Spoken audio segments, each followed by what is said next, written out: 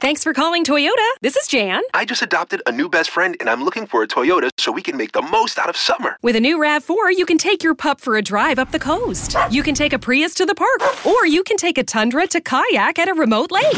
One problem, Jan. Oh? My new best friend's a cat. Your summer starts here, but it all ends June 3rd. Toyota, let's go places. Dealer inventory may vary. See your participating Toyota dealer for details. Visit your Front Range Toyota stores today. Toyota, let's go places. When you need mealtime inspiration, it's worth shopping Kroger, where you'll find over 30,000 mouth-watering choices that excite your inner foodie. And no matter what tasty choice you make, you'll enjoy our everyday low prices, plus extra ways to save, like digital coupons worth over $600 each week. You can also save up to $1 off per gallon at the pump with fuel points. More savings and more inspiring flavors make shopping Kroger worth it every time. Kroger, fresh for everyone. Fuel restrictions apply.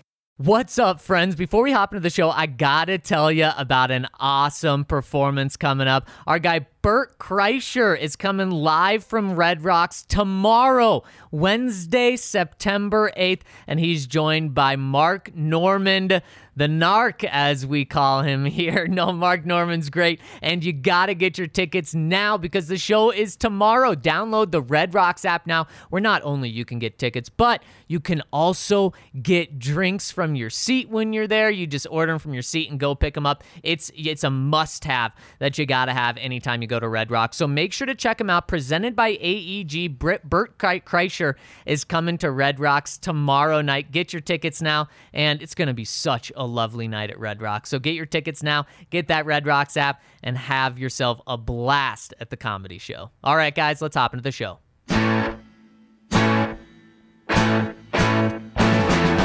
one for the one and only DNVR.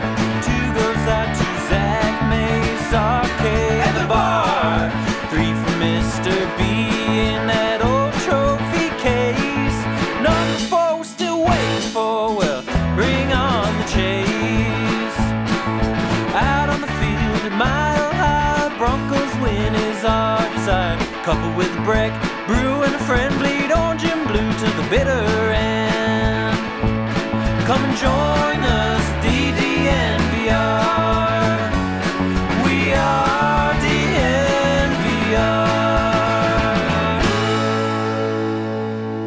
Welcome into the DNVR Broncos podcast on this terrific Tuesday. Feeling like a Monday, but it's a Tuesday, which is good. I'm your host, Zach Stevens, joined by my man, Andrew Mason. Before we hop into the show, got to tell you about our presenting sponsor, MSU Denver Online, because over at MSU Denver Online, they're the new urban online university with learning outcomes equivalent to face-to-face courses, which Mace is unheard of at any other place. But MSU has mastered the art of online learning because they started doing it many years ago before the whole world was forced to go there. So check them out. Whether you're online or on campus, it's all the same to them. You get the same quality of an education, and you get to continue to live your life. So make sure to check them out over at MSU Denver Online. My boy, Mace, what's going on, my friend? Oh, not much.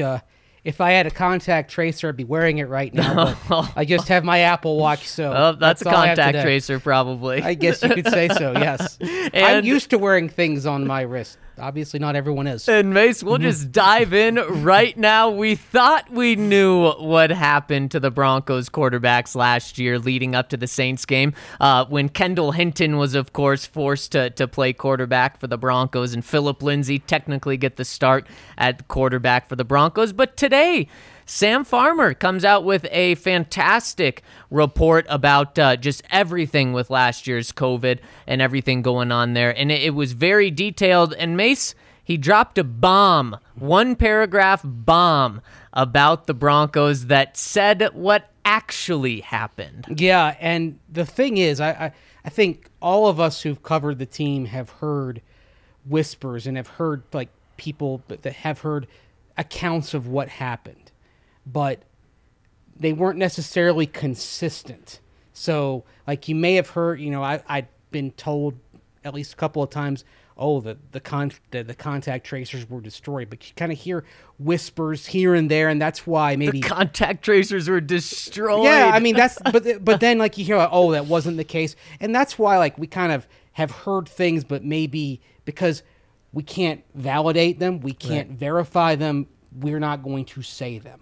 And clearly, no one who was in the room, Mace, was going to validate and confirm what happened, because here's exactly what Sam wrote in his piece. He says, John Elway, Denver's president of football. Well, I'll take a step back really quick. In the paragraph before, he's talking about how the NFL did take leaps and bounds to make sure that every game was played and did jump over hurdles to make sure that certain games were played. And remember that same week, they took the Baltimore-Pittsburgh game and moved it from Thanksgiving night, Thursday, to the following Wednesday to try to get it in. And so we knew the Broncos were saying, do the same for us. You gave them more than 3 days. Just give us 2 days till Tuesday. And so that's where Sam picks up. He says, John Elway, Denver's president of football operations, made several frustrated pleas to Goodell to postpone the Sunday game until Tuesday, when the quarterbacks would be available. The league denied those requests because surveillance video from Denver's facility showed the quarterbacks had tried to fool the system. They had removed their contact tracing devices and put them in the four corners of the meeting room. Then they sat down together to watch film. That close contact automatically made them ineligible to play. So, Mace, that last part is why they were ineligible. But the part right before of literally trying to fool the system, not knowing they were being watched. Mace, I think they knew they were being. There are cameras everywhere at Dove Valley. I think they forgot them. If you don't know if you work for that organization, whether as a player, coach, or an employee, and you don't know that there are cameras everywhere that are watching you, you're brain dead. Wow. I say this as somebody who's worked for that organization twice. If you don't know that the cameras are everywhere, you guys screw loose. Yeah. Okay. And Mace, this was four people, and I know a lot of people are making this just about Drew, and some people are mad that this is just about Drew. Drew was one of four people. Drew was absolutely in there. Drew was the starting quarterback. Drew, I don't care the age, is the leader of the group there. He should be the leader of the group. There also were three other guys. A veteran, Blake Bortles, a guy who you brought in to make your veteran backup in Jeff Driscoll, and then at that time, practice squatter Brett Rippon? No, he was on the 53. He was on the 53. He was actually the second teamer because he'd moved up past Jeff Driscoll. And of course, that point. A day after this, Jeff Driscoll tested positive for COVID, which led to the investigation. Another interesting detail from Lindsey Jones of The Athletic, who did say that, quote, a whistleblower told team officials to check the video after the QBs lied and were initially cleared, unquote. Yeah, and Mace, so to just recap what we knew before today, we knew what was the story coming out, that I believe the quarterbacks came in on an off day and got in a room together to watch film, and I think the story was they were eating and so taking their masks off, and they said that was just too much when they were pulling their masks down. That was too much for the NFL. That's the story. That's the story that was out there. And that's just out there. That's a lie. Even though it was interesting after that game. Do you remember when Vic Fangio did his Zoom press conference and people are like, "Why is he throwing? Why is he throwing the quarterbacks under the bus?" Because Vic after the game said, "quote I was disappointed on a couple of levels that our quarterbacks put us in this position and that our QBs put the league in this position. We count on them to be the leaders of the team and leaders of the offense, and those guys made a mistake, and that is disappointing," unquote. And you look back on that, Fangio wasn't going to reveal everything in that moment, but clearly Vic Fangio knew exactly what had happened, what caused the Broncos to have to play the game without the QBs, and certainly his disappointment, understandable and palpable in those guys for putting the entire team in a disadvantageous position. And Mace, I heard behind the scenes too that Vic was irate, furious, and that's fair. Now, I get why John Elway is trying to, he's taking the disappointed in the league route for not changing it. I get that, to have someone in your organization be trying to do that outwardly to the NFL. And a safety thing too. I mean, my argument for postponing the game was in part a safety thing.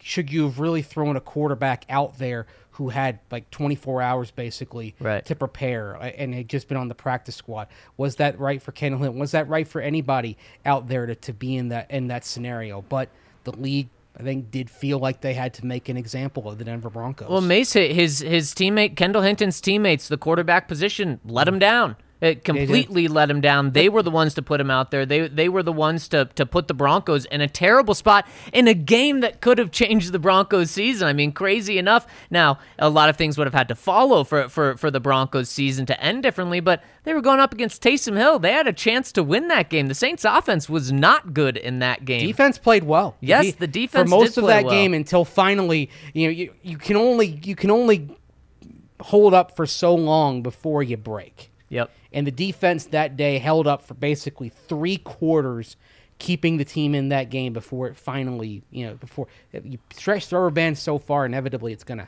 snap. And it finally happened. But the D did its job. I mean, I'll never forget the sight of Bradley Chubb after the game, giving, putting his arm around Kendall Hinton as they're walking off the field. I mean, and other guys following suit. I mean, they were so proud of him. Yep. But it never should have come down to that. The Kendall Hinton story never should have happened. No. If somebody in that quarterback room, I don't care who it was, somebody should have been an adult in the room and said, guys, this is the wrong thing. Yep. Guys, there are cameras all around if we try Just to stop get away. that. Just no cameras even. Yeah. Just it's Well, they not say what we're supposed to do. Characters doing the right thing when no one's watching, right? Slavin's Code of Conduct, shout out. Yes. Elementary school. Yeah. Well, they did the wrong thing here. Yes. Yeah, and Mace, it wasn't just a mistake.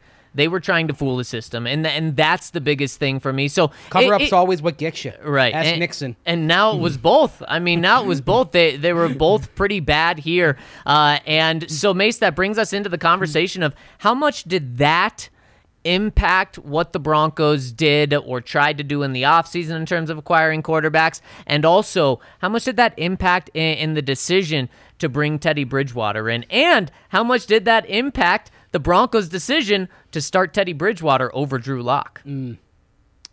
I think it would be naive to assume that it didn't have an impact on any of those things. Especially when, let's start with January.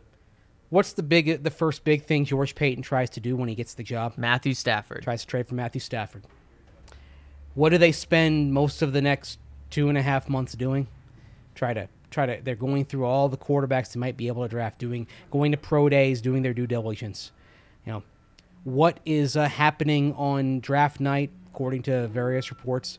Back channels are being worked to see, can we get Aaron Rodgers aboard right now? Yep. And during None of these things are signs of a team that is happy with its incumbent young quarterback. Yep.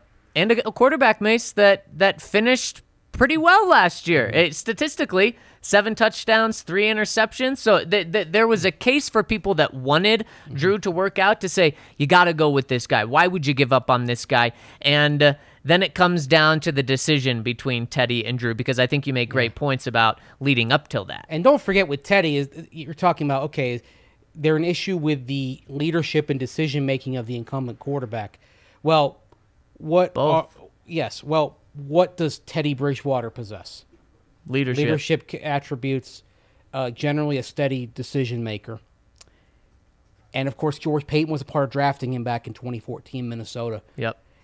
And then if you're Vic Fangio, this is the thing I come back to. People say, oh, forgive, move on. But it's also kind of a thing that gets in your head. It's like the mouse with the piece of cheese. If you get shocked, the mouse isn't going to reach for it again. Well, you're Vic Fangio. You're coaching for your job, for your future as a head coach. If it doesn't work out this year, you're probably a defensive coordinator for the rest of your football life. Yep. Can you trust that to somebody who let you down, let the team down in such an egregious way? And again, all four of them in the room let the team down. Yep. But none of them spoke up. And then, as Lindsey Jones reported, to lie to the league about it, to lie to the team about it. Can you trust that guy to be the one who's guiding you into a make-or-break season? Honestly, if I were Vic, I don't think I could trust him. Also, Mace, doesn't a quarterback pretty much have to be a captain? And we're going to get into the captain talk in the next segment, but a quarterback has to be the captain. And Case Keenum was a captain. Right. Trevor Siemian, your guy, was a captain in well, 2017. that's 'cause he was a leader, man. Well, he was the quarterback. He was QB1 at that moment. And that's what I'm saying. That's what a leader, a quarterback has to be a captain and has to be a leader. And Mace, it just brings me back to just a weird decision that the Broncos, not a weird decision, but a weird way of selling that Teddy Bridgewater was the starting quarterback of the Denver Broncos. Two weeks ago, it was just weird. It felt weird. Vic got up and didn't really have any specifics to point at. The closest we got to finding out why they went with Teddy over Drew was something that Drew said Vic told him, and that was experience. And we've seen it in the huddle when Teddy's doing the experience and he's reading the plays and telling each player exactly what they need to do. That's something that Drew hasn't done yet. That's something that the players said really helped. In meeting rooms, just doing these extra things. After practice, I saw it firsthand, and then players talked about it too. They said, Teddy, after practice, he not only stays and throws passes with us, but he'll go up to the wide receivers and work with them one-on-one to say, here, when I throw a jump ball, have your hands this way instead of this way. And I saw him do that. But then experience also is with leadership and is with doing things in the film room when it's just you or you and just your teammates. It's doing those things the right way. And I do think that this is something that played into Vic Fangio's decision. Was not a huge thing. He wasn't sitting there and saying this is the final straw, but this was something where he thought, who can I trust to be the quarterback of my team? You can't separate yourself from that, probably. Something like that is probably is in your consciousness. It's something you can't necessarily turn off. And the other thing, I guess, if you're going to be positive here, for Drew Lock, it is this. You talk about Teddy Bridgewater staying after. Well, now you see Drew Lock staying with Teddy Bridgewater after practice. You see them just kind of throwing, working with receivers, talking, kind of interacting. Drew Lock's chance of being a viable NFL quarterback, whether it's here or somewhere else, rests on him watching Teddy Bridgewater, learning from Teddy Bridgewater. Yeah. Because, and again, and this is where you go back to last year, and there's a lot of people who are culpable. Vic Fangio is partially culpable because he didn't have a quarterback separate from the room.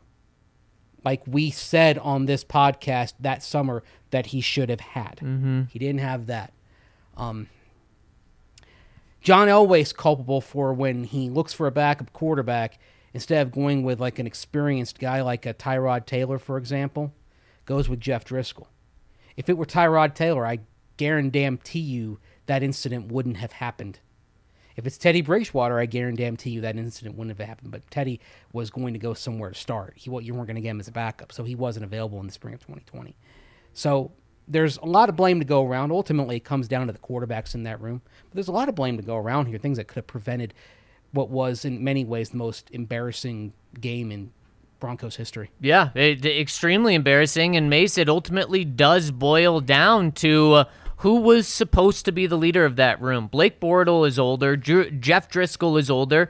But they weren't the starters. So that's why a lot of people are very frustrated with Drew and just about the cover-up as well. I think the crime and cover-up were both really bad here. It's good that this is behind us, Mace. And I do think that moving forward, Drew probably learned a lot from that, which is really good. And he's not a captain, though, this year because he's not the starting quarterback. Teddy Bridgewater is the captain, though. And before we get to that conversation, Mace, I want to get to our DraftKings Sportsbook pick of the week. And I'll go first here, Mace, because looking through the NFL schedule, there's so many question marks with so many rookie quarterbacks going in. And there's one game, I should say, that really stands out to me. And it is Seattle going into Indianapolis. And boy, do I like the potential of the Indianapolis Colts this year and what they can be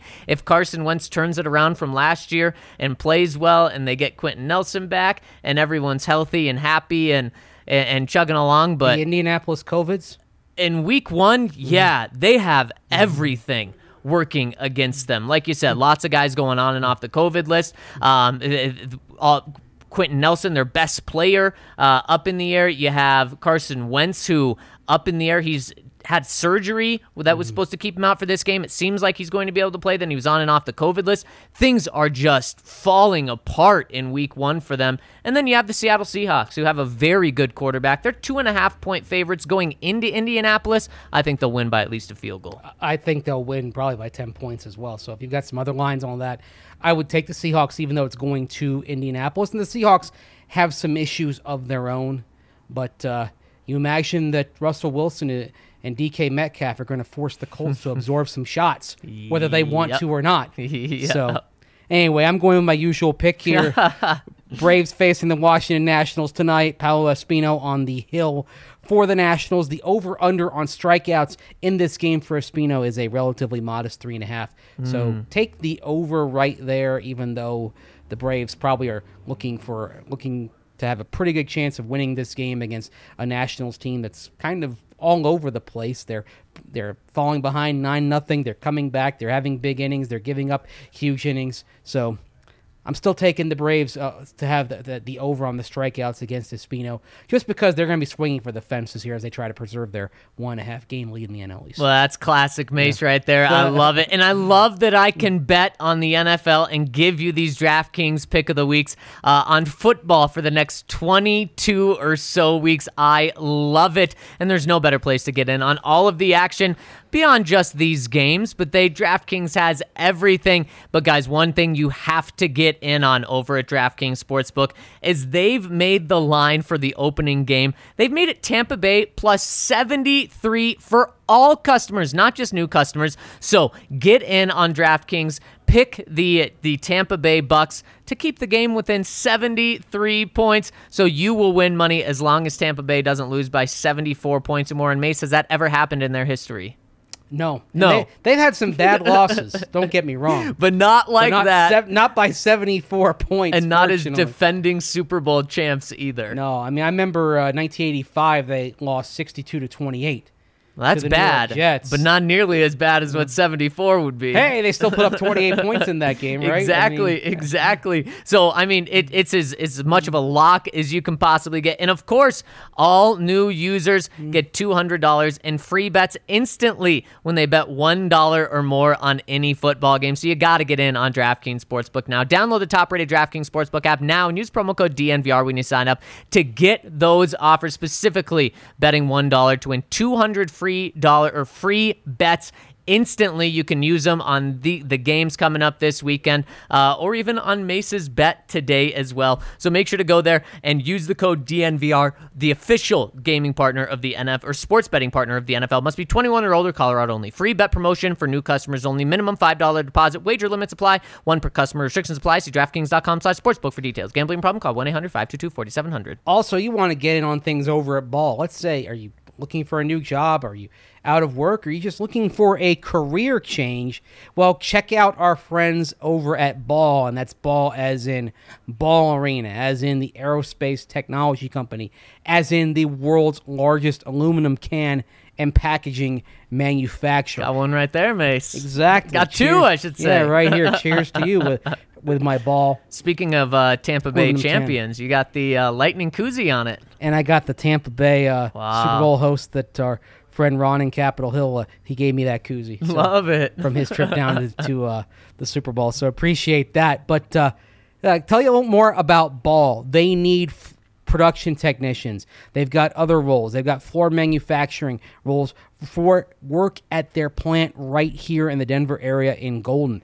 And they have these positions available because they need to make more cans like the ones I'm using right here. In 2020, Ball made over 101 billion cans. That's billion with a B. And they're adding line capacity. They're a 400-person plant in Golden. The demand for sustainable aluminum beverage cans is greater than ever. And more than that, if you've consumed a beverage in a can, it's been from a Ball can, like right here. And aluminum is highly sustainable. 75% of all aluminum ever produced on the face of the earth is still in use, and that's why it's great to drink out of aluminum cans and then make sure you recycle them. So here's how you can get involved and work at Ball.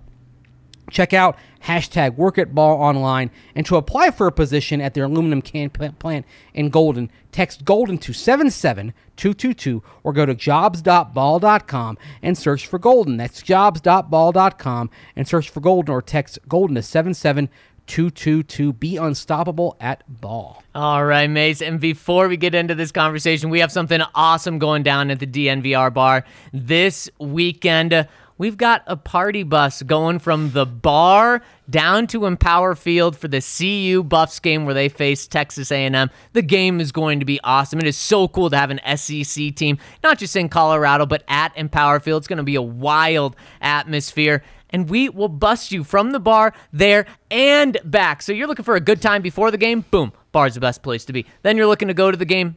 Of course, you're going to go to the game. And then you're looking for a good time after, or if it goes rough, well, you're going to need to be around people that love you and maybe some delicious drinks as well. So come back here on the party bus. Guys, it's going to be a party. Bar opens at 10, buses leave at 11. And of course, become a member with us at DNVR, where you'll get the member-sized beers that you can drink starting at 10 a.m., along with so many other perks. Let me ask you this. How would your Crimson Tide do against the Texas A&M Aggies? What would the spread be on that game? Oh, man. It would be...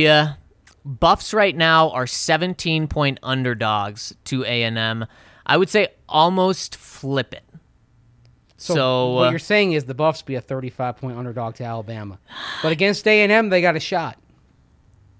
The Buffs against A&M? Yes. No, not unfortunately. Even well, compared to having a shot against right, Alabama. Yeah. If the Buffs went out there against Alabama, I mean, it'd be like lambs being led to the slaughter. Yeah. CSU played Alabama a couple of years ago, and actually they kept it fairly respectable. And then after halftime, the Tide showed them what's up. The Tide rolled over. Yes, Rams. they did. Real quick on the party bus, we've only got 56 tickets available for that. So if you want to get in now before they sell out. Yes, and guys, it's going to be so much fun. You got to. And roll Tide. I mean, they're playing Mercer this week, so there's not. Why? I haven't even seen a line that's out there. Are they going to show yet. mercy on Mercer, I hope? No, probably not. Maybe in the fourth quarter. Man. And they'll still be rolling. You know what? I mean, Mercer as a school has a big upset on its ledger. It was in men's basketball when the Bears beat Duke several years ago. 215, right? Yeah. It was a 215 match. Either a 215 or a 314, one of two. I think that, I want to say it might, I think Duke Lehigh was a 215 and that might be in a 314. Okay. Either way, it was a huge upset. Yep. Huge upset. Beating Alabama. If they come within 20 points of Alabama, it is 20 billion times the upset of beating Duke in basketball. Yep, it would be. And that's why it's just not going to happen. So don't do that, Mercer. Don't do that this weekend. But there's seriously no line on Bama, Mercer? I looked this morning. No line. Because you wanted to place a bet. Right?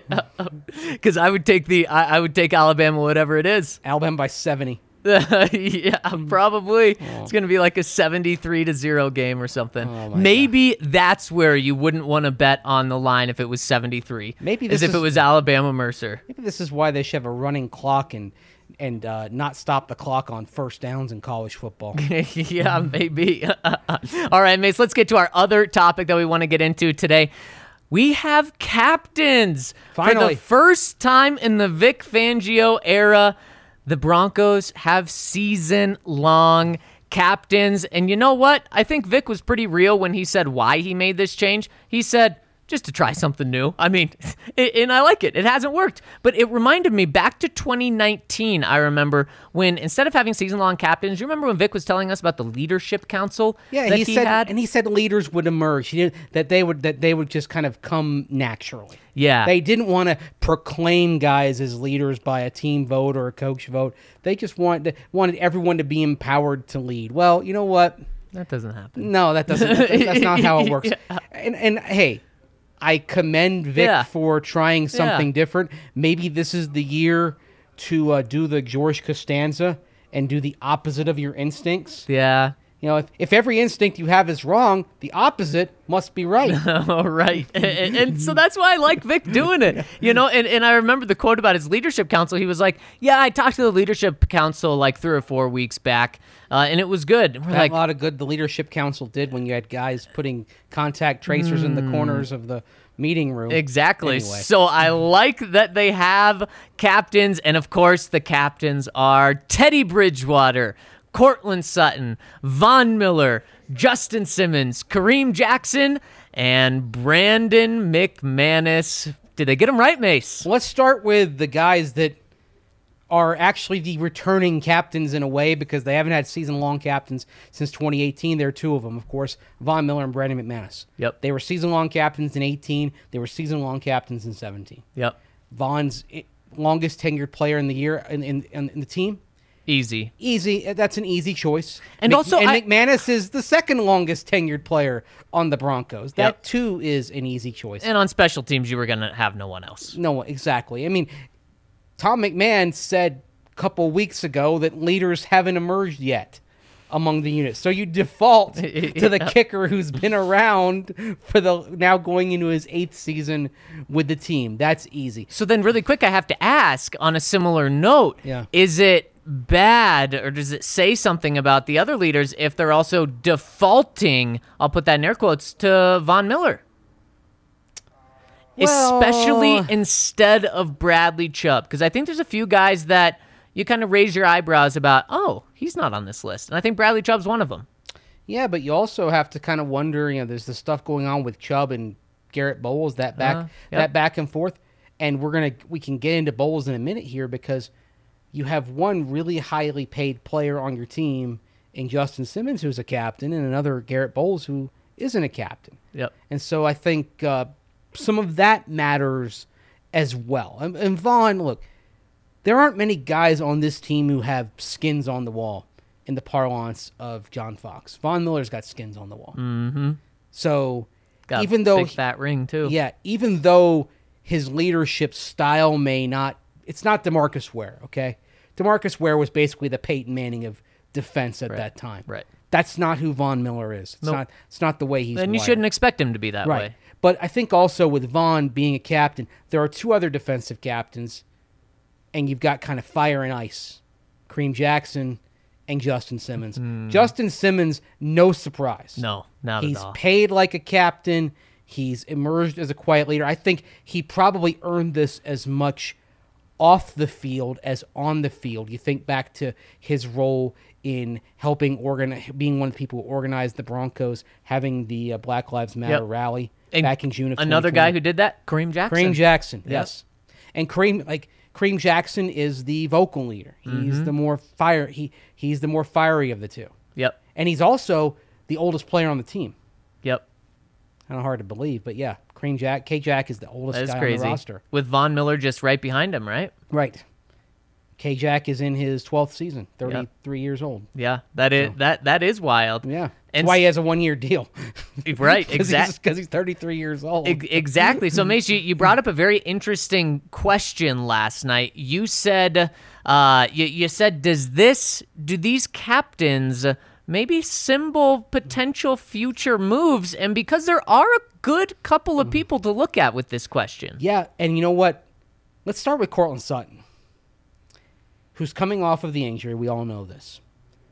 George Payton has spoken quite fondly and lovingly of Courtland Sutton. George Payton's child or son loves Courtland Sutton. And you can kind of see that there's a little bit of setup here. Now, that being said, there was a team vote. And clearly, I think the team vote was influenced by Courtland's diligence in his rehab. Mm-hmm. Same with Von, too. Yes. That could be part of it. That could be part of it as well. But Courtland Sutton, and I asked him yesterday about his leadership style, because he's not really what we call a vocal leader. No. Right? And you could tell he was thinking about, sometimes you can tell a guy's thinking about it as they're responding, but he kind of settled on how he leads by example. Courtland in his rehab was leading by example over the last year. And I think guys see that. They see what he's done to get back to this point. He's got that huge brace on his knee. It's not going to go away for the year. And I think there's a lot of respect for him, but certainly him being a captain kind of shows, what his teammates think of him, what the coaches think of him, and it probably maybe does say a little bit about the long-term plans for Courtland Sutton as well. Yeah, it's a good point, Mace. And Vic said that captains were decided by a team vote. Last time the Broncos did that, I know there was a lot of skepticism, at least around here, just about, was it actually a team vote that decided this? But today, I think this truly was decided by a team vote because I don't think the organization and the leadership would have made Kareem Jackson necessarily a team captain just because, Mace, it really seems like the writing's on the wall. All right, Kareem, one last dance. You got your last dance this season. That's just how it feels right now. But inside the locker room, there's no question Kareem is loved, feared on the football field, and also he's a vocal guy. It's a guy that people look up to. So I have no doubt that this decision truly was internal, which or by the teammates, which makes me think maybe there's not that much emphasis on the future with these because, boy, if that was the case, Mace, wouldn't you think that maybe not they would have gone Chubb instead of Vaughn, but Chubb would have been on there? Maybe, and that's a really good point. Of course, Chubb, he too, even though he has the fifth-year option coming up for 2022, there's not a long-term commitment there yet for Bradley Chubb. Mm-hmm. No, there's not. So I think, in that case, I think it probably maybe doesn't say much about the long-term view of it. Because with Kareem Jackson, clearly they would like one of these two fifth-round picks from this year to become the safety next year, Caden Stearns or Jamar Johnson. That being said, let's say we're living in a universe where Aaron Rodgers is the quarterback next year. Would you put it past Kareem Jackson to take a low offer and come back to be a safety next to Justin Simmons? He did it this year. Yeah, on a team. He did it this year on a team that had a quarterback question. Yeah. Kareem Jackson is exactly kind of the prototype of the guy who probably would take a really low contract to stay with the team as a veteran if Aaron Rodgers walked through that door. Yep, without a doubt. And I think we may be talking Von Miller is in that category as well. There's probably a lot of guys we'd be talking about in that category. And Mace, my final thing about these captains is it is very clear that Teddy Bridgewater is a leader. We talked about it. Quarterback kind of has to get this, but just the way people talk about him, look, he may not be the long-term quarterback for the Broncos here, but right now, this team has bought into him being their leader right now. Look, he does goofy things like jumping up and down in the huddle, and guys love it. Publicly, Garrett Bowles has said he loves it, and privately, guys are very fond of just the way that Teddy Bridgewater leads. It's not overbearing, but you know where he is, and you know exactly what to expect from him when he expects out of you. And one of the words that takes Vic the Fangio, guys out for dinner every week. Exactly, the offensive lineman, brilliant. One of the words Vic Fangio used, he said guys gravitate toward him, and I think that is why he's a leader. Yeah, and there isn't anybody that I've found in the NFL as a bad word to say about Teddy Bridgewater. Certainly not. That I think has something to do with it as well. And gravitate is a good way of describing it. He's one of those people who just is above clicks. Mm-hmm. Like he doesn't fall into just socializing with a certain group of people. Everyone gets along with him. Yep. And you see the bouncing in the huddle. I mean, some may think that's kind of corny, but part of it is also Teddy has an exceptional ability to read the room, and he has an exceptional level of emotional intelligence. So reading the room in this case means reading the huddle. Okay, the energy's a little bit down today. We're in practice. We're struggling. Things aren't quite going. Come on, let's bounce it a bit. Yep. Let's get hype. Let's get hype. I'm down. Let's go. If the energy isn't there, let's do something to try to generate that energy. Yep. What can we do? It's a little thing, but in terms of the equation of bringing leadership into the attributes of what you're looking for from a quarterback, it's a huge thing. Yeah, and I'm sure that Vic Fangio was very happy that he was named a team captain as well for that leadership and experience. And it really ties in well with the first topic, or the first segment that we talked about, Mace, and tying that all back together. And we're going to stay live for the comments. And Mace, let's dive in. But before we do, gotta tell you about our friends over at Green Mountain Dental. They're part of our DNVR family, so make them part of your family. You got to get your teeth cleaned twice a year. Anyways, might as well go to the best damn family-owned dentist in the metro area at Green Mountain Dental. They're only a 15-minute drive from downtown Denver. And Mace, they treat you like family. You can talk Colorado sports, and just like a good family member, they'll give you a gift. If you schedule a cleaning, x-ray, and exam, they'll hook you up with a free Sonicare toothbrush. That's all you have to do. I use Sonicare tooth on my chompers. Me too. Do you like it? Well, go and get a free Sonicare toothbrush by scheduling that cleaning, x-ray, and exam over at Green Mountain Dental. Also want to tell you about Mint Mobile. After years of fine print contracts and getting ripped off by big wireless providers, if we learned anything, it's that there's always a catch. So when hearing that Mint Mobile offers premium wireless service starting at just $15 a month, you thought, hey, what's the catch? But after speaking with them and taking advantage of their service, it all made sense. There isn't one. Mint Mobile's secret sauce is that they're the first company to sell wireless service online only. By cutting out the retail brick-and-mortar stores, there's no crazy overhead costs to get passed on down to you in the form of mystery fees. Instead, Mint Mobile will pass on sweet savings direct to you. And for people looking for extra savings, Mint Mobile will offer premium wireless for just $15 a month.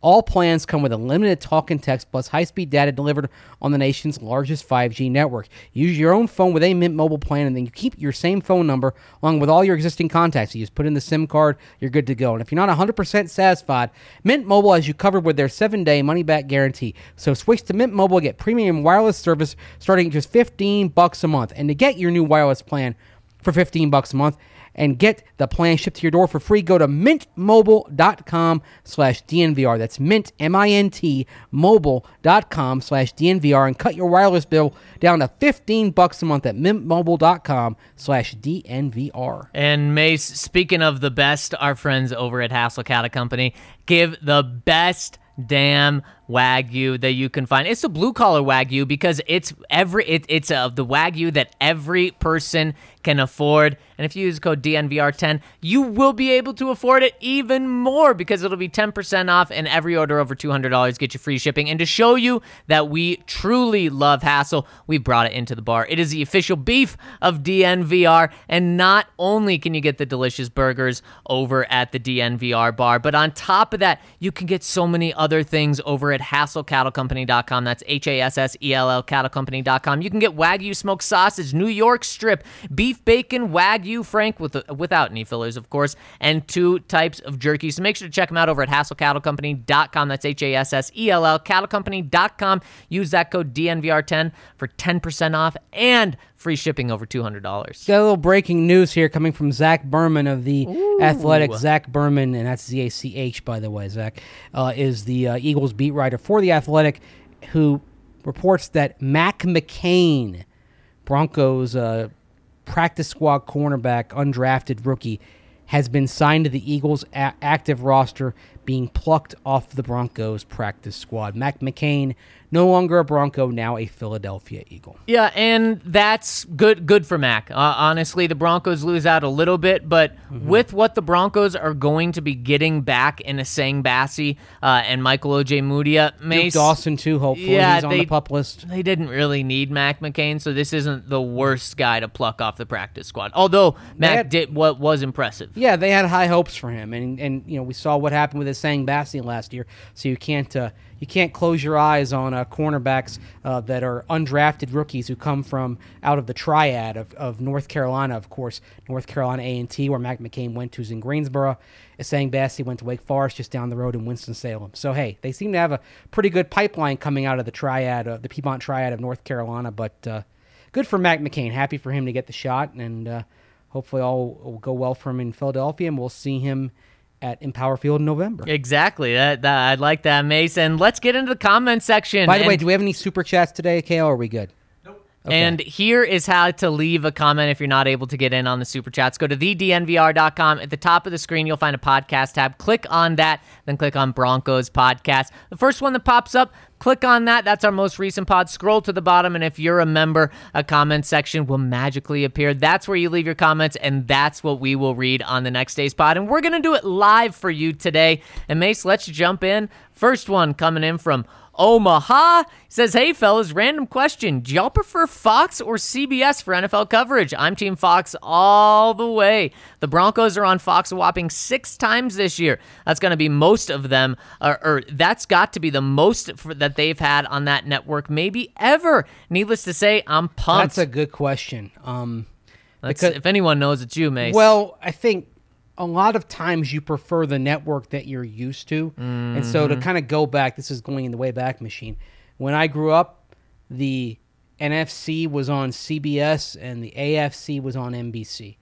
And the way a lot of old school Bronco fans think of Dick Enberg, Merlin Olsen, Charlie Jones, Don Crickey and Bob Trumpy, the guys that called the games back then. Well, I kind of have the same memories of announcers on CBS calling NFC games. Like, I've got to, I think back to Jack Buck and Hank Stram, of course, Pat Summerall and John Madden on the rare occasions they did Bucks games. And, Dick Stockton was at the call working with a lot of guys back then. So I think it kind of depends on your own perspective. And Mace, I do think the biggest thing, like you said, is what you grew up on. Right. So I'm curious if Omaha maybe grew up in Omaha or East Coast, it would make sense going with the NFC. For me, being here in Denver, you grew up on CBS, and so I way prefer CBS. I prefer CBS's game coverage. I believe they have a deeper roster of announcers, play-by-play in particular. Although it's really cool that Fox is bringing back Gus Johnson to do some games this year. Yeah, he does a lot of college games, but they need to find a way to have him do more NFL games because he does bring a lot of excitement to the call. I think CBS has the better game coverage. I think Fox has the better pregame show. Because the thing is, it's chemistry, right? Yep. Jimmy Johnson, Howie Long, Terry Bradshaw, those three in particular, and Michael Strahan, those guys in particular have a really special chemistry that CBS in its pregame show hasn't been able to match. Yeah, the Fox show just kind of crackles with an energy that CBS doesn't have. Yep. Yeah. No, it's very true. However, saying all of that, I do prefer NBC, Monday Night Football more. So, I think the one we all don't prefer is ESPN Monday Night Football. Yeah, but we have our own pregame show, so watch the tailgate. It's true. There you go. Exactly. Very good there, Kale. I was going to say I haven't watched a non-DNVR tailgate or pregame in a long time. Next one coming in from... Wait, put one more part to that. Oh, yes. He says, also, Mace, Sam Howell is trash and already flushed his Heisman hopes down the drain. Boomer sooner. Love you guys. Peace out. I'll tell you, Spencer Rattler wasn't that much better.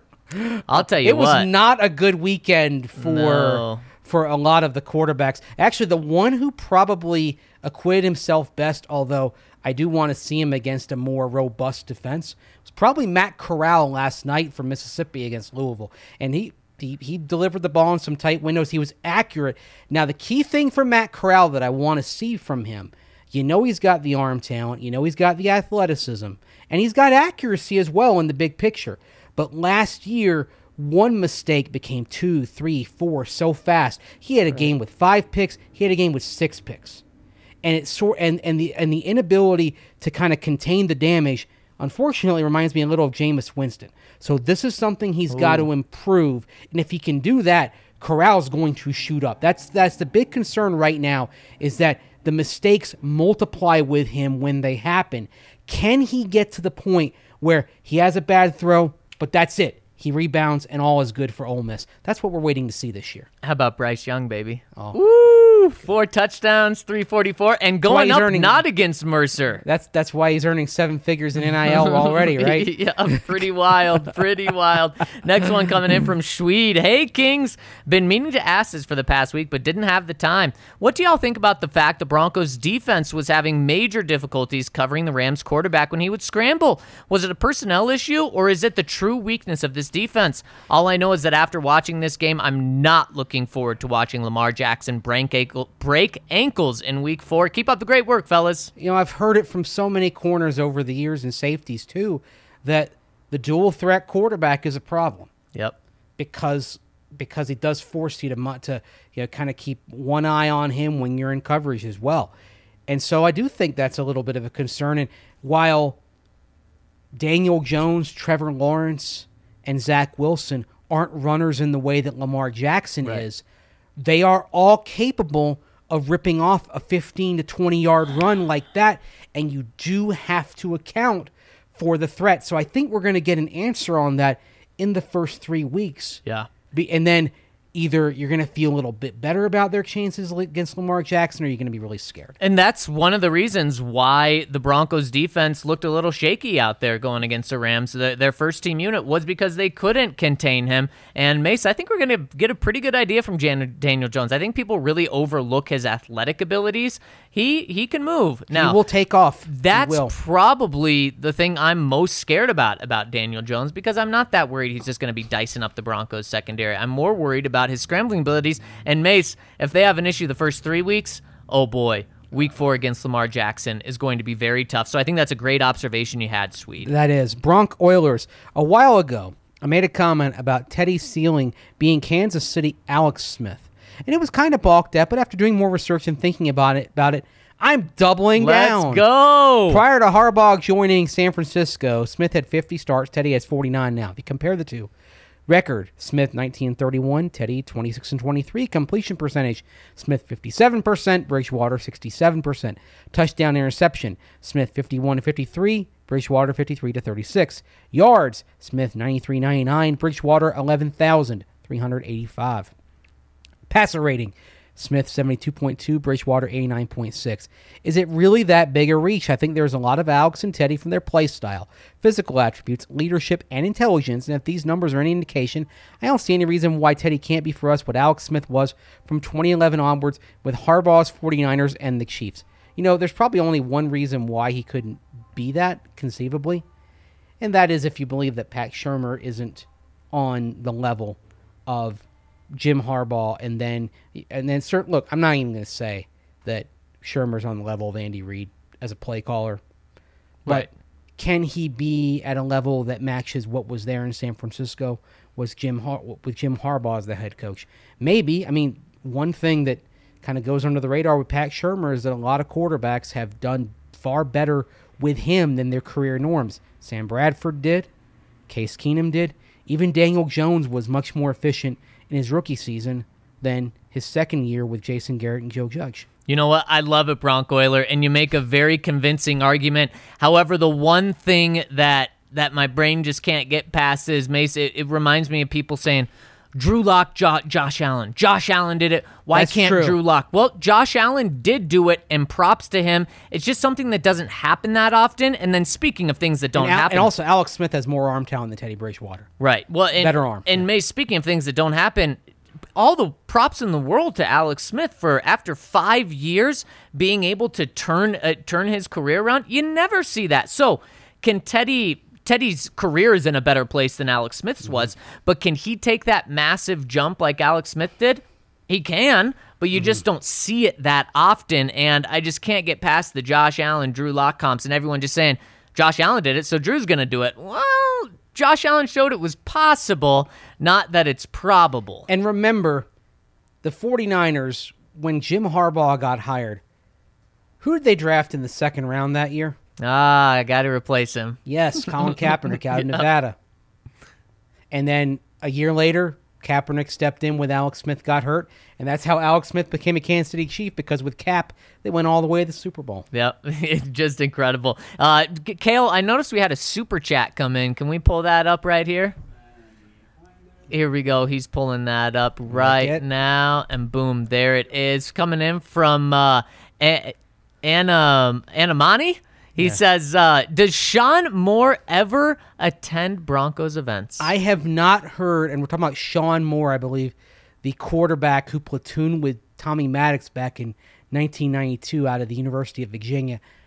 I have not heard of Sean Moore being at anything Broncos related in my time covering the team. That is a very random question, but thank you for the super chat. Love hearing from you, Anamani. Now, I mean, I'm thinking like, where is Sean Moore today? Here Again, he is. If you don't know, I don't know. Okay, I just looked him up. He is the Associate Director of Development for the University of Virginia Athletic Department. Oh, how about that? So he's Very cool. back at his alma mater, and he was a great quarterback at UVA. Actually had them number 1 for one glorious week back in 1990, and they lost to Georgia Tech 41-38. Absolute cracker of a game. And actually, funny little story, someone burned part of the AstroTurf field the night before the game. Wow. And they had to find some turf. And so if you look at the videos out there on YouTube, you have to look at the turf in that game, and they had to just, like, I think they got it from like the lacrosse field or something, and they put it out there. But just it's a great game. But yeah, for one brief week, sounds crazy that Virginia was number 1 in the country. For 1 week they were. Yeah. Sean Moore was their quarterback, throwing to Herman Moore. How about that? Great wide receiver, became a first-round pick, and then they had a pretty good running back named Terry Kirby in the backfield as well. Wow. Anyway, For 1 week. One Mace. glorious week, UVA was number 1 in the country, and Sean Moore was the quarterback. And you know what? And this is just kind of how, when you have, this is how you perceive it when you're a kid. Sean Moore tearing up the ACC when I was 13, 14 years old. I thought, man, he's going to be a great NFL quarterback. But, you're not thinking about other things like. But then you're asked arm about him talent. in comment sections. And speaking of comment sections, guys, let's keep it happy. Let's keep it fun. That's what we're about here, and we like this community to be an inclusive one where everyone can have a fun time. So let's do that in the comment section too. Next one coming in from Loch Ness Monster says, "Hey y'all, longtime listener, rare commenter, but I guess it might be time to change my nickname. I had hope for Loch, but sigh. In any case, can any of you three remember the last regular season opening possession touchdown the Broncos had? No looking it up, Mace." He says, can't. "I have nowhere near Mace level of memory retention, nor brain for facts such as these, but I truly can't pull the last time out of my head. As the Titanic meme goes, it's been 84 years. Keep on being awesome. I ride or die with DNVR. We ride or die with you, Loch Ness Monster. Thank you so much." I mean, wouldn't it be, you'd think maybe 2013, right? Oh, boy. With Peyton, why not 2014? That could be. Peyton started really good let's then. see. We know they didn't open with a touchdown last year, right? Sure. And they ain't open with a touchdown in 2019. 2018, Case Keenum did throw 3 touchdowns that game. Also 3 picks. Yep. Let's look that up here. Broncos, Seahawks. Yes, we are going to look this up here. You know what, Mace? I will read the next question when you continue to look that up. You read the next question. Melvin Bronco comes in and says, "Hi, guys. Game ball prediction for week 1." I love this. Melvin Gordon over 100 yards and a touchdown. I love that, and I know our guy Ryan Koenigsberg, who's chiming in, likes that as well. Hi, friends. Hi, Ryan. We're missing you. Get back to us. Mace, you have the answer yet? Well, it wasn't 2018. Okay, not 2018. We'll read another question then. Opened with a punt that year. From memory, I know it wasn't 2016 against Carolina. I don't think they scored until the second quarter of that game. Yeah, that's right, because the first touchdown that year was Jano. Yes, it was. Love Jano. 2015 definitely wasn't that defensive game. So you said 2014, right? That was my guess. Against the Indianapolis Colts here. Yep. Andrew Luck against Peyton Manning. Broncos opening score was a field goal. Oh, no. So go back to it has to be 2013, Mace. I mean, Peyton started with 7 touchdowns. Yeah, and let's see here. You know it started on the first drive. No, it didn't. No way. No. Wow. Oh my gosh, the Broncos. Oh, they opened with a punt.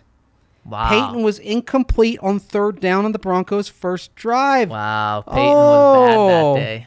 So 2012, we're back to that Sunday night opener against the Pittsburgh Steelers. If it's not 2012, it's never. Couldn't be. The Broncos are scoreless in the first quarter of that year. Oh, my gosh. 2011 against the Raiders on Monday Night Football. We can't keep doing this. Mace, because the Broncos only get a field goal. Okay, you keep doing the research. I'll read more comments here. And Melvin Bronco, I like that. I could definitely see Melvin or Javonte going off week 1. Oh, but Mace, the next one's for you. Can I take it? I'm going to pause my research. You're going to pause the big time research. Yes, all right, because I'm back at 2009 and we're not there yet. Yeah, I think it's and we know if Peyton didn't do it, it's going to be a long time. All right, this is from a diehard Montana Grizzlies fan. I know Hank Chisholm's going to appreciate this. Yeah, that's true. We beat the Huskies. Go Grizz. And Henry Big Hank Chisholm, for that matter, and Iceman, wherever he may be. Love the count. Yes, Montana Iceman. 13, UW, the Washington Huskies 7, a disaster on the shores of Lake Washington for the Huskies, and maybe the best night in the last 10 years of Montana Grizzlies football. Yeah. There at Husky Stadium. Maybe the best night of football they'll ever have. Well, they've won boys. They've won Right. national championships Right. at that level. So I got to go with those. Yeah, I was at the bar here with Hank on Saturday night, and he's just glued to his iPad with all this college football surrounding him. I'm thinking, what is he doing? So midway through, I go and say, "What are you watching?"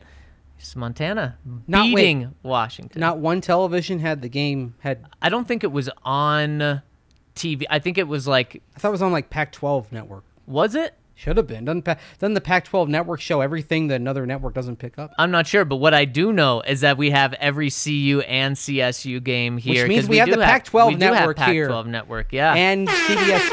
And CBS Sports Network and everything, and Stadium and everything else we can find a way to get here on the big screens at the DNVR. We had to order 2 separate types of cable service right. to get all the channels, but we did that so we can have all the games. Exactly. That's what you have to do, because you have to get both DirecTV and Comcast, right?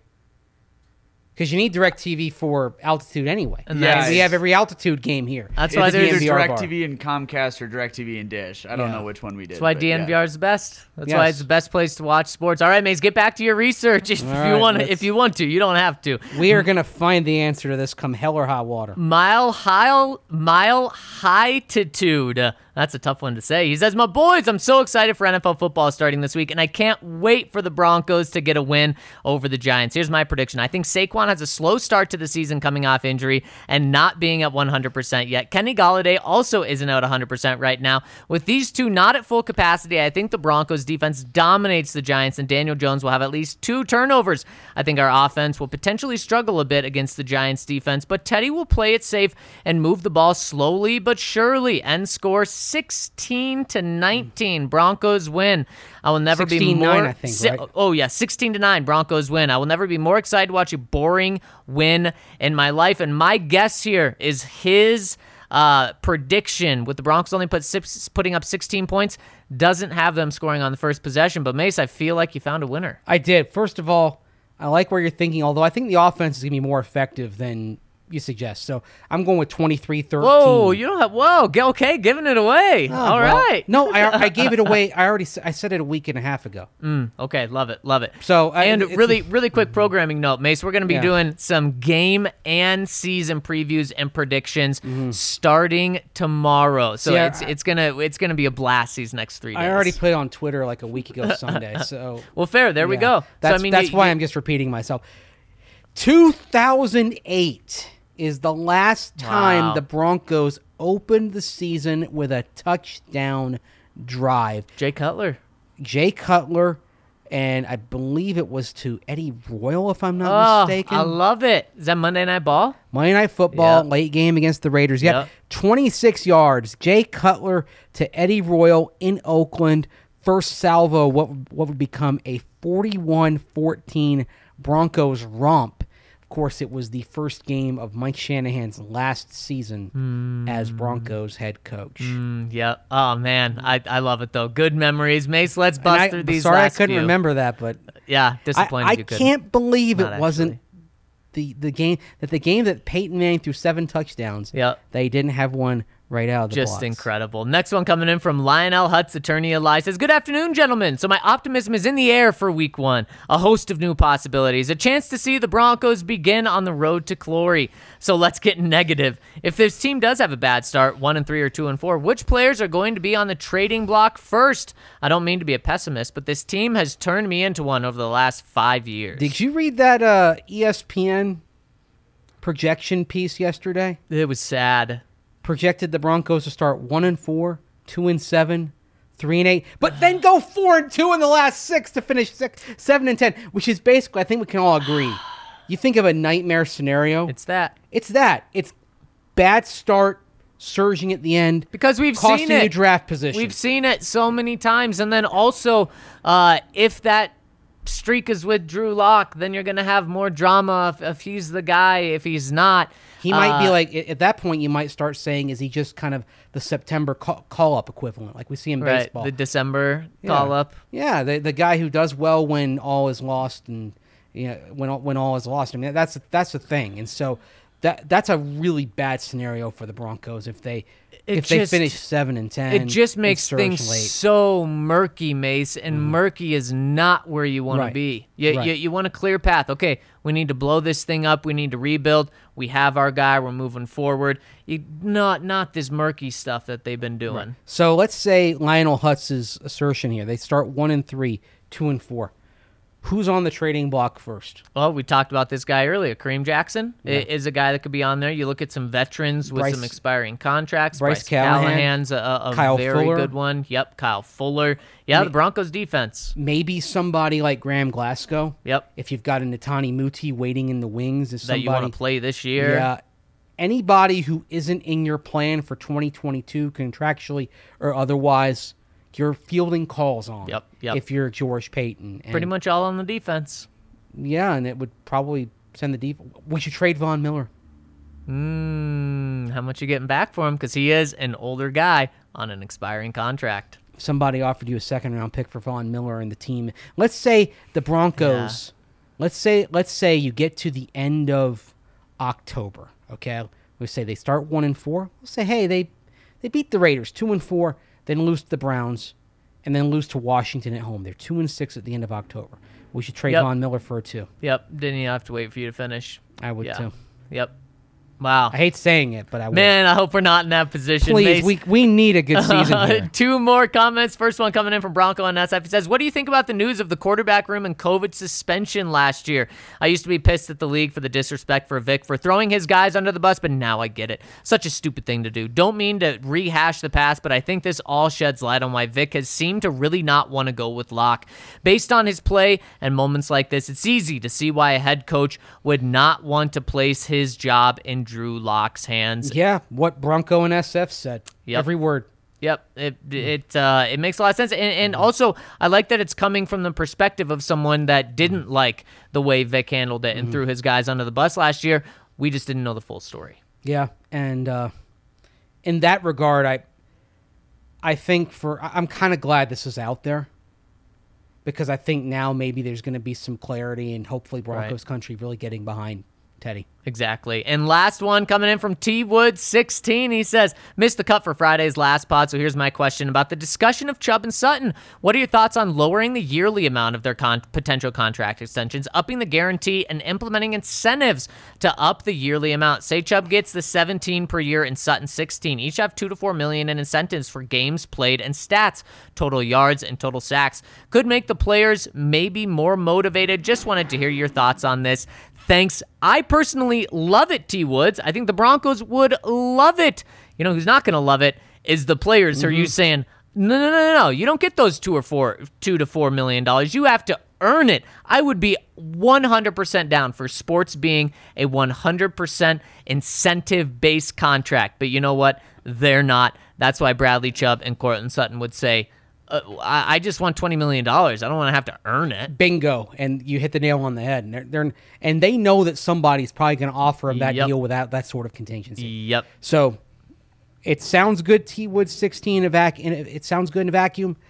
But the reality is you're not going to see a deal like that. Exactly. You're not going to see a deal like that. And Mace, I've loved seeing this pod all the way through you. Thank you guys so much for rolling with us on the live. Please hit us with a like, subscribe, turn on alerts so you know exactly when we're going live. But really hit us with a like. It means the world to us. And someone else that means the world to us is our friends over at Green Mountain Dental, because they have been rolling with us for many years. Through the pandemic, back when we were BSN, like the shirt I'm rocking today, they've been rolling with us. They're one of our longest partners, and supporting our partners is supporting us. So please check them out. They're only a 15-minute drive from downtown Denver. And like I said earlier, get a free gift from them. Schedule a cleaning, x-ray, and exam, and you'll receive a free Sonicare toothbrush with doing something that you do anyways. You get your teeth cleaned, so schedule that cleaning, x-ray, and exam over in Green Mountain Dental and get that free Sonicare toothbrush. All right, Mace, that'll do it for us today. Thank you so much for rolling with us. We really appreciate it, and we'll be back tomorrow. Like I said, we have 3 awesome shows coming up. We've got season preview, game preview, and then giving you our Broncos picks for the entire year. So make sure to tune in. For Andrew Mason, I'm Zach Stevens. Thank you so much for rolling with us. Have a great Tuesday. Roll out the truck and took a country drive. Now understand that you need some time.